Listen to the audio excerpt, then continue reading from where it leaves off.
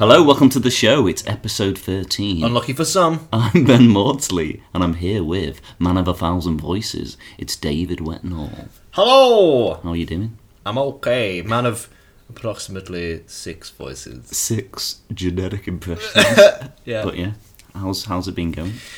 Good, not bad. Cool. Now, do you remember a couple of podcasts ago we got an email from Michael Tall? Yes. He's been in contact again. Has he indeed? Can you do the honours? I will give it a good bloody go. Let's have a look. What have we got? What are we working with?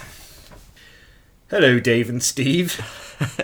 Thanks for reading out my message. To show my thanks, I put a friend and his nan onto your show, tripling your audience overnight. In anticipation for the World Championship, I too re-listened to some old shows, assuring myself that they were full of quality snooker chat. I must have got them mixed up with Snooker Scene. What I was greeted to was a long-winded story about the time Dave found a massive turd at work and everyone gathered round to see it. A must for any new listener, by the way. Anyway, keep up the good work. You're a listener, Mike. Oh, he's a wag, isn't he? He's not the only one to have appreciated that story. I've been dining out on that story for many, many years. It was a major digression from snooker, though. It was. But we cater for all interests, be it snooker or Turd dung. hunters. Yeah, we do. There's something for everyone. Snooker and dung. Dung Junwei. Dung jung wee. What was I going to say? I would wish more people get in contact, really. Yeah. Because it gives us a little something to talk about at the start of the show. So get your emails in. Yeah, we can do readers' wives. Readers' wives. Listeners' correspondence. Or maybe we should change the generic accent we use for correspondence. Oh, that's a bold claim. A bold attempt. Hello, Dave and Steve. In anticipation for the World Championship, I too re-listened to some of the old shows. Well, I was greeted to a long-winded story about the time Dave found a massive turd.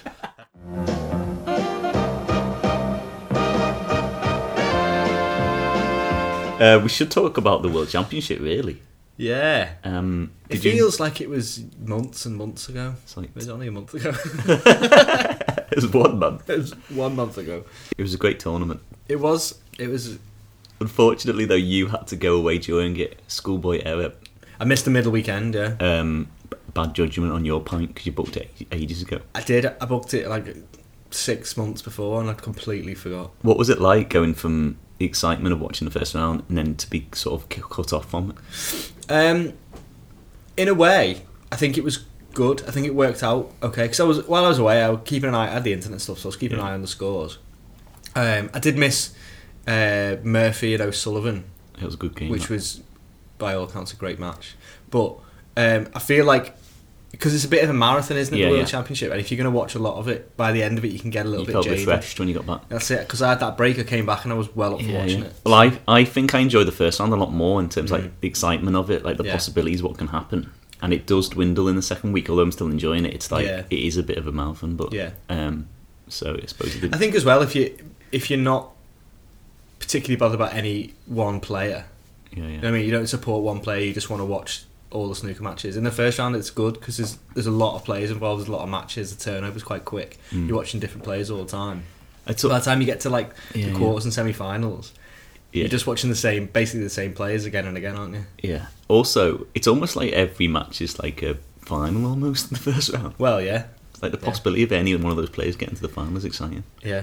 I mean, the pick of the matches in the first round, but for interest, was Judd Trump and Rory McLeod. Well, that was the talking point in the first round, wasn't it? I think he really missed a great opportunity there, Trump. All credit to Rory McLeod, but I think he'll never get a better draw than that. No. He'll never get a better chance to go far in that tournament. Because he was going into the tournament in like really hot form. He was the favourite, pre-tournament favourite, and he got the easy draw in the easy half of the draw. Yeah. He must be kicking himself. I think if you were Trump, you'd be straight on a plane out of the country, wouldn't you? Because it's just everywhere, isn't it? Yeah. You would just want to get away from it and just think like... I bet he got himself a commiseratory Burger King at the airport. Ooh, I want my Burger King. I want a Whopper. Give us a massive whopper. He was a massive whopper to get beat in the first round. Talking about Burger Kings, a couple of podcasts ago when you read out that list of funny pool player nicknames. Burger King Jeff. The last one was Burger King Jeff. I think that should be our nickname for Judge Drum. Burger King Jeff. It was funny, but there's loads you missed out on that list. You should do it again. Do you want to do it again? Well, I don't want to do ones that I've already done. You missed loads out, so I'll just take the ones out you missed out. We'll just see if Kid Delicious is around again later. Okay. You might introduce us to some more of his friends. But with that Judge Drum match, as the match was kind of slipping away from him, did you see he was kind of like, he was sort of clutching his shoulder and wincing as he was in his seat? Now, you're fooling no one. Well, even if he was injured, don't show it, don't ham it up, because it becomes like an embarrassing excuse, doesn't it? Yeah. And it's like... To be honest, I was a bit like... Come on, mate. Can't be that bad. Also, yeah. Unless it really was really serious pain and that affected him. But it didn't seem to be affecting him in the first session when he went 4-0 up. Yeah. I remember once when me and you were playing snooker and I was on an important shot, you fabricated a heart attack. You see? Do you remember that? Yeah. And that put me off. I don't know what had happened to me. Yeah. I didn't completely invent it. Something happened to me. Yeah. And it put you off your shot. You tore the cloth. Touching cloth. Yeah, well, I'll try anything to beat you. When we used to play pool and snooker, it was interesting. So we would play like a best of 11. Yeah, it'd be interesting the way the game would ebb and flow, like an actual professional game. So someone would get ahead, there'd be a comeback, and then there'd be a tense finish, and it gave you a little insight on how matches work. Yeah, not saying. I wonder why that is. It always seemed to happen like that, didn't it? But obviously it's not the same as a professional game. No. But when you get two people at the same standard, it seems to have that kind of flow. The game seems to happen because we're kind of at the same level, weren't we? Yeah, we were. I mean, I think it is different with pool because it's very easy. It's very easy, and also I think it's a lot more luck, isn't it? Yeah. But it still did seem to happen. One person would get ahead a few frames, and then the other person would claw it back. Yeah. Which you do see that a lot in games if it's best of 11s, quite long matches. Yeah. But you're much better temperament than me. When I'm really far behind, I start to get annoyed with myself. Start missing stuff. Also, when people are watching, you get a bit tense. It was in pieces. Once we were playing there, and we were getting watched by these two Chinese girls in there. Just two of them. I went to absolute pieces. I was on fire. They were clapping you with every shot. Gave me the clap. I was after the match. I was getting booed. Yeah. That's why I went to pieces. Spurred me on. I thought I can press these dolly birds. Snooker wives. When I was watching the World Championship, because obviously it was on a lot in the house. Yeah. And Snooker wife, she was watching it a little bit. Yeah. She'd just come in and sort of commentate. Just make a little comment. Commentate? Just get into the commentary box. Anyway, there was a game on the telly. There was a match on the telly. And they were just, those shots where you sort of get your leg over on the table and stretch. Yeah. And she looked at the telly and she went, "That's the only time snooker is a sport." I think that's fair. I was like, that's fair comment. True. Rest of the time, it's just leaning on a table, isn't it? It's a bit of exercise. Yeah. That's not the only time. You remember in Big Break when they had to pot as many balls as they could in a minute? Bring back Big Break. That's when they had to run round. That was the sport. Actually, the one thing I was going to mention is I saw on Twitter. Now, this is fast becoming a bit of a feature, and it's Sean Murphy's brags on Twitter tweets. Humble brags. Yeah, Sean Murphy's bot brags on Twitter, and he said, "Worst decision I ever made: selling my Aston Martin DB9." It's like, oh, come on. Oh, what a fool I've been. First world problems. Sold my Aston Martin DB9. But yeah, hopefully he'll put some more up for future episodes. Yeah. He's a braggart. He's a braggart.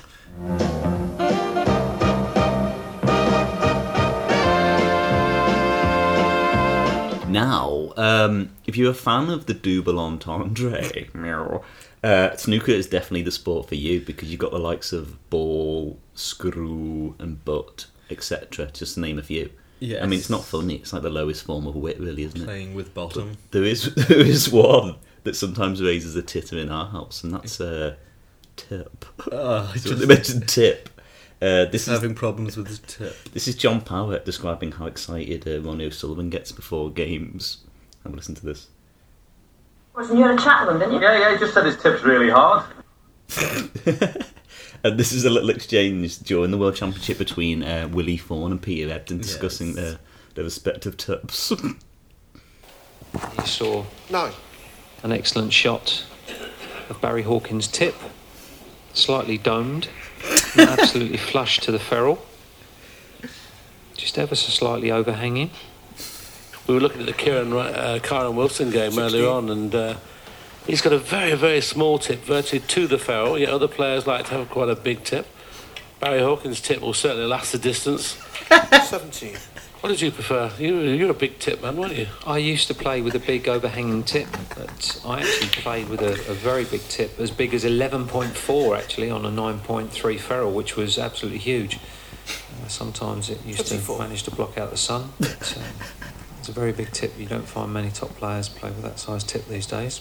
That is a great little exchange, but I mean, how many times was tip mentioned in that little segment? I had to cut that down because it was going on for too long. I mean, yeah. I think they knew what they were doing. No, it's not. It's not an obvious. It's not an obvious entendre. Barry Hawkins has got a slightly domed tip. I used to play with a overhanging tip, very large. Used to block out the sun. Nice little joke from Peter Ebdon. Quite to lighten them. I'm warming a bit to Peter Ebdon in the commentary box in terms of. He's a big tip man. I think the BBC commentary team are great for just like gaffes and funny comments which we can use. That Willie Thorne when the microphone was still on. That was so funny. That was on like the first day, and I was just like, "This is great!" Like, I'll tell you what, there's a gaff on day one. When you're in these seats, it's a fucking nightmare. He sounded a little bit brummy. Yeah, like when thought he was off mic, he sounded dead brummy, and then he came back with his he was quite posh at the just screw the white in there. Playing the bottom. He's like, "What odd point when you're in that seat?" I'll tell you what, point when you're in that seat, it's a fucking nightmare. Barry Hawkins plays with a slightly domed tip. Kyren Wilson's got a very, very, very, very, very, very, very small tip. Actually, on a very small ferrule. Venue vitriol. If you can come down to the Crucible and watch snooker, you will feel so prolonged. And you can say, I was there, I did, and I don't even like snooker. Okay, this is our feature where we read out TripAdvisor reviews from snooker venues, or venues where there's been snooker played. It's pretty tenuous, but it's funny. We gotta fill it with something. Actually, there's one from the Ali Pali when someone went to watch the Masters. That one's quite good. Shall I do this one? Yeah, okay, you can do them all today. Went with my son to the Masters snooker. He's a vegetarian, and we didn't want to go to the pub area, hoping for great food in the so-called Palm Court, as we had a long drive from Kent. But no food apart from German sausages. He says the so-called Palm Court. Like, you can only say that if there weren't any palms in there. The so-called Palm Court, which was neither a court nor did it have any palms. We did knit. Where was the policeman from Hello? We did not want to go to the pib. From German sausages. Yes. You could have had a bun. Just a bun and a bit of sauce. You can have a sausage in a bun with no sausage. He did not want that. He did not want it. He did want it. He didn't want it. Well. Let's have a look. What the so-called Palm Court. You do one? This next one's from the Barnsley Metrodrome. I think that's where they do some qualifiers for some of the tournaments. The Barnsley Metronome. Hey, click, click, click.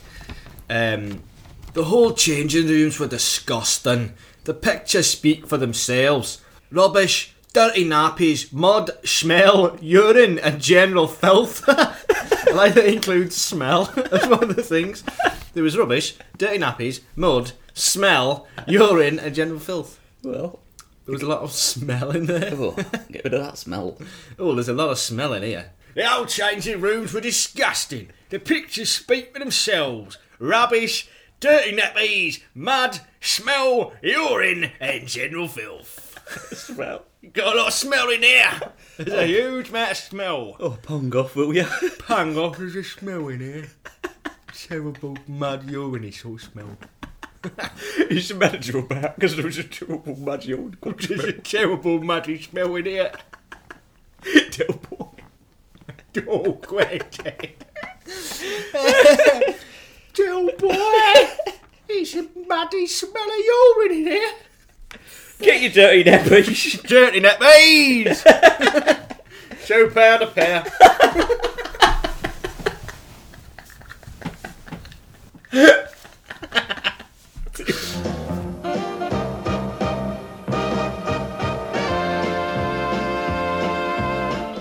What else? Oh, the Blackpool Tower Circus. Now, they used to hold the World Championship there. Because I was having a look back at where they were held pre-Crucible, and that was one of them. Well, there you go. What voice are you going to do it in? Hey, I don't know. I might join this one.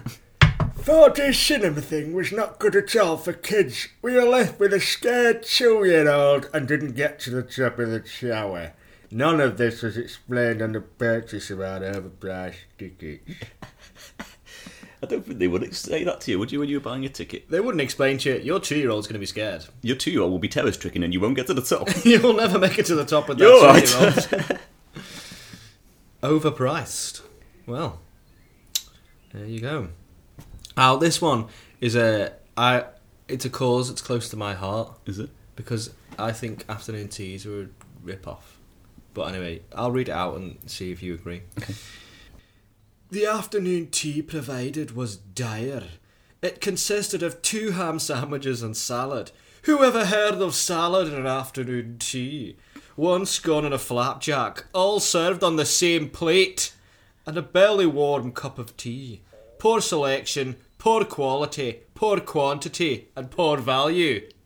Poor. Poor. Very poor. Very.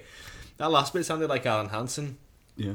You talk about selection, poor quality, poor quantity, and poor value. It's poor. That's good. Alan Hansen. He's not a fan of the afternoon tea. Since he's retired from Match of the Day, he's spouted off a lot of vitriol. Actually, quite topical, because a woman got prosecuted this week, or something happened. She left like a 1-star review of a restaurant. I think it was in America. Yeah. And she got threatened with like a lawsuit because it was like they thought libel. It was unfair. Yeah, they thought it was unfair. Which goes really against the whole thing of leaving a review, doesn't it? What's the point if you have to leave a good one? It has to be legally accurate. Yeah, but it's review. You can never know whether it is. It's just somebody's opinion, isn't it? Yeah. It could be a rival restaurateur. I suppose that's the there are things though where if they say like something happened that didn't happen, like if they make something up, then it's crossing the line. If you say like the food came and I didn't like it, yes, that's fine. But if you say like I paid money, they didn't give me any food, that's a lie. I suppose. 4D cinema thing, not good for kids.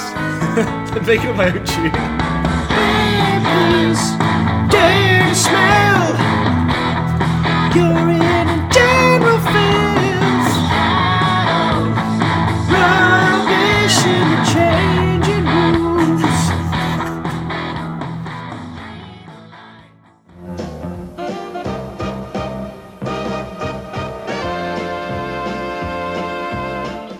So, I really thought that you mentioned that Ronnie O'Sullivan Sean Murphy match. Yeah. And Ronnie O'Sullivan looked amazing in that. Yeah. I really thought maybe he was gonna win it. But like I think with the older players, it's consistency they have the problem with. Because we saw with Higgins, he was great for the first session, and he just couldn't sustain it. I think there's definitely a thing about stamina and age. Yeah, about concentration and that sort of stuff. There must be like a sweet spot of like experience and stamina and concentration. I think as well, it's like if once your skill starts to drop off a little bit because you get old, things like your eyesight and stuff starts to deteriorate. Then you have to work harder on like concentrate and focus just to get your game to keep your game at the high level. So it's a lot harder to maintain that high level. Whereas someone like Selby, who at the moment is basically in his prime, he's probably not having to work as hard to maintain his level. Yeah.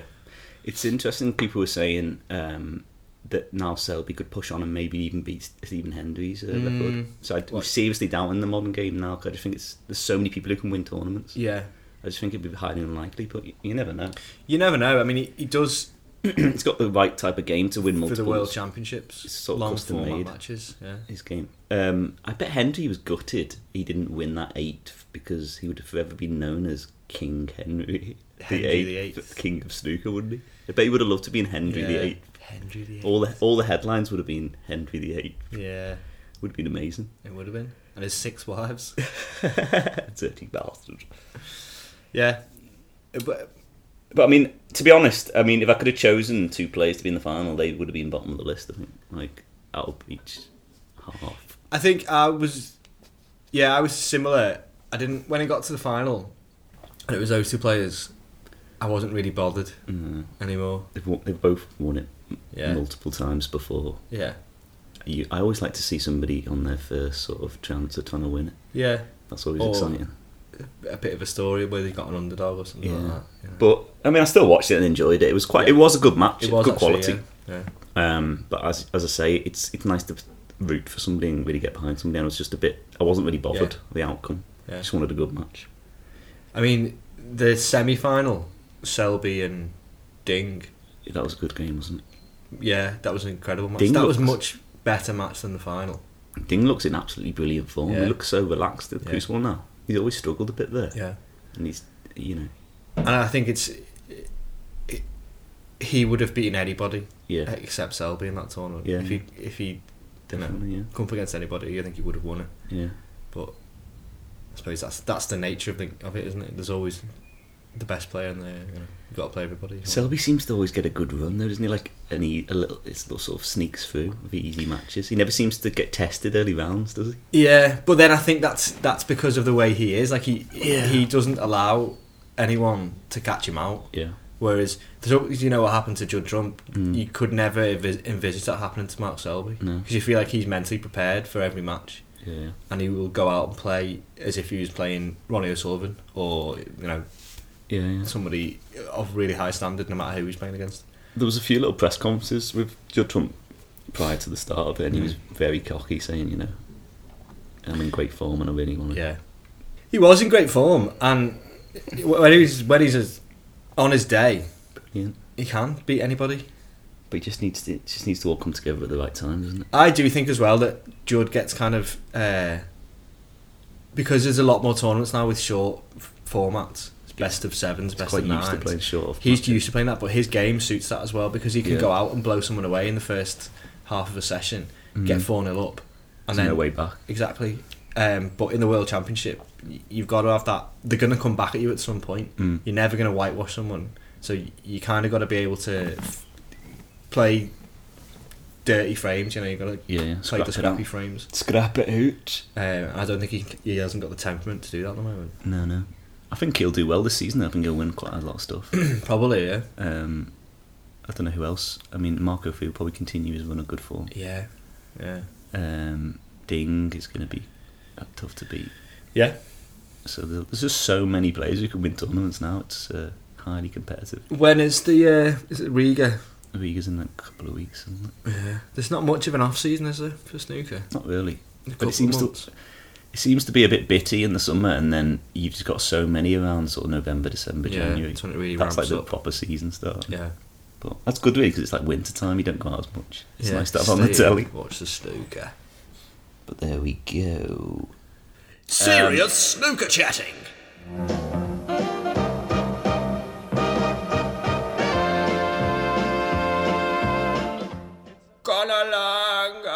Memorial competition. Now, I've always complained that we didn't have any winners.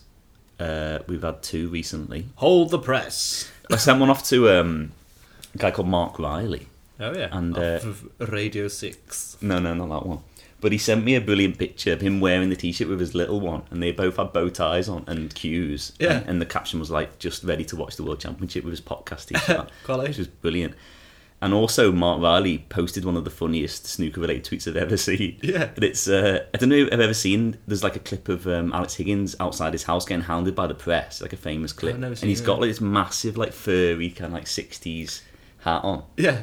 And there's Mark Riley stood in Pets at Home, and the caption's like, recreate the look of Alex Higgins 1981, and he's got a dog basket on his head. That's always made me laugh. I haven't seen that one. But yeah, so they both got t-shirts, so there are winners out there, because Connor contacted us this week. Yeah. And he's losing his touch, I think. Read that out. Hey lads, just letting you know, I'm still listening to and loving the podcast. Haven't had a clue of the last 2 competitions. Connor. Thanks for keeping in touch, mate. He's losing his touch, isn't he? Yeah. I like the fact that he's taken the time to write in. Yeah. To say he doesn't know. I mean, that impression of him was spot on, though. Because I've heard him. I spoke to him once on the phone. Have you actually? That's exactly what he sounds like. Connor. Yeah, I respect the fact that he feels like he's got to tell us that he doesn't know the answer. That's nice. It's a nice touch. I mean, it is his competition. Some people have asked me why it's called the Conor Langdon Memorial Competition. And it's not just because he was the only one entering. It's just because when you shouted his name that first time, I lost my shit. Like, I was laughing for so long. I edited it all out on the podcast, but like, it really made me laugh. Yeah. I just wanted to be reminded of that. Yes, I think we should never forget that. We What won't. a moment it was. But this week's competition is quite a tricky one. It's a snooker player getting interviewed. You've got to identify the snooker player. Okay. But the first bit is the interviewee asking a question, and it's only a little tiny bit of Interviewer. the snooker play. Yeah, the interviewer. So it's only like the kind of last few seconds of the actual player, so it's quite a tricky one. How then viewed amongst the Kirk Stevens and the Alex Higgins and those guys when they were playing? Was that a competitive edge for you? Was there a mental aspect of that? Or was it just you were very methodical and took the time?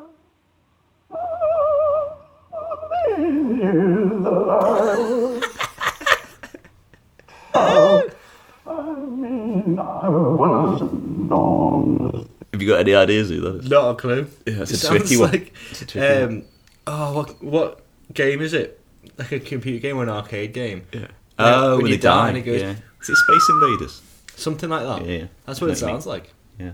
Or Pac-Man. Pac-Man. Yeah. But yeah, if anyone gets that, like, they deserve a t-shirt. We're very Yeah. impressed with that. If they can get it. Have you run out of t-shirts or something? Is that why you're making the competition so hard? Maybe. No. So yeah, answers to Snooker Podcast. I think it was an Gmail. Edwardian ghost. Yes. Neil Robertson. Yeah. Woo! Yeah, so answers to snookerpodcast at gmail.com if you think you do.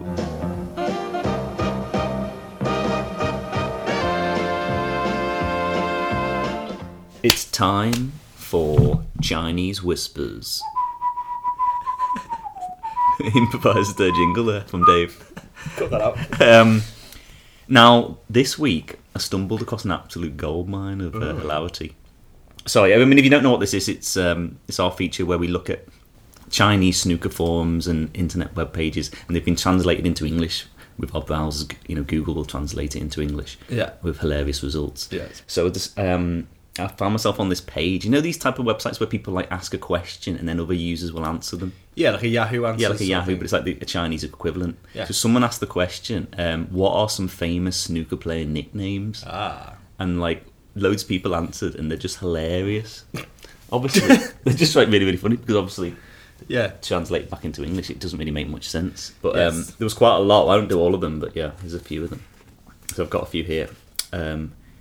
Steve Davis. We use the nuggets to describe Davis. The nuggets. We use the nuggets.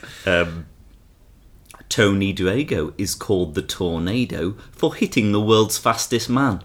He's got a sturdy ball style known as Pirates. That's a good one. There's a few for Graham Dott, which is quite funny. I reckon that what they've done is they've just gone onto the Wikipedia page. We did all these in English, didn't we? We did. So this is Graham Dott. Graham Dott, Scotland Dotter, pocket-sized dynamo, exquisite rocket, Dotter's pot, massive Dotter, boiler, large amounts of dot. I think my boiler's got large amounts of dot in it. Yeah. He's draining. Yeah, definitely. Here's a few more. Scotland's Anthony McGill is authorised pleasant sensation. That's a quality nickname. Authorised pleasant sensation. Martin Gould, crazy god, allowed Superman glasses man. This is my favourite. This is absolute gold. Mark Williams, the British media have given him the nickname the planet's most accurate person.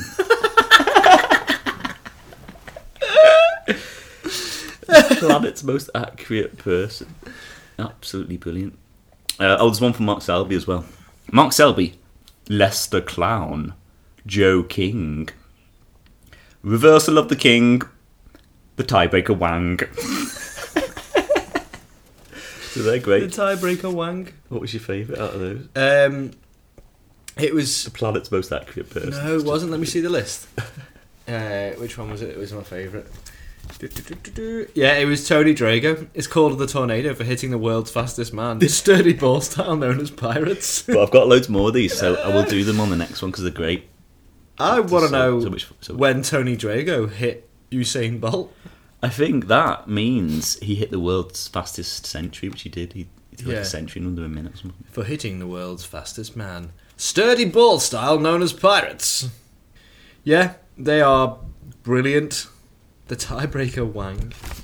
It's funny, like, laughter is like a social thing, like an expression of the emotion, isn't it? Yeah. And normally when you hear something funny on your own, it's like an internal thing. You register that it's funny. Yeah. You might not laugh out loud. Yeah. When I was reading those off the internet, I was absolutely guffawing, like crying with laughter, just sat on the couch, like laughing out loud. This is quite a rarity, isn't it? Yeah, it is. I mean, you've heard some of them before, and you still found it funny, didn't you? The only one I'd heard before is The Dirk Drago one. No, Mark Williams, the world's most accurate person.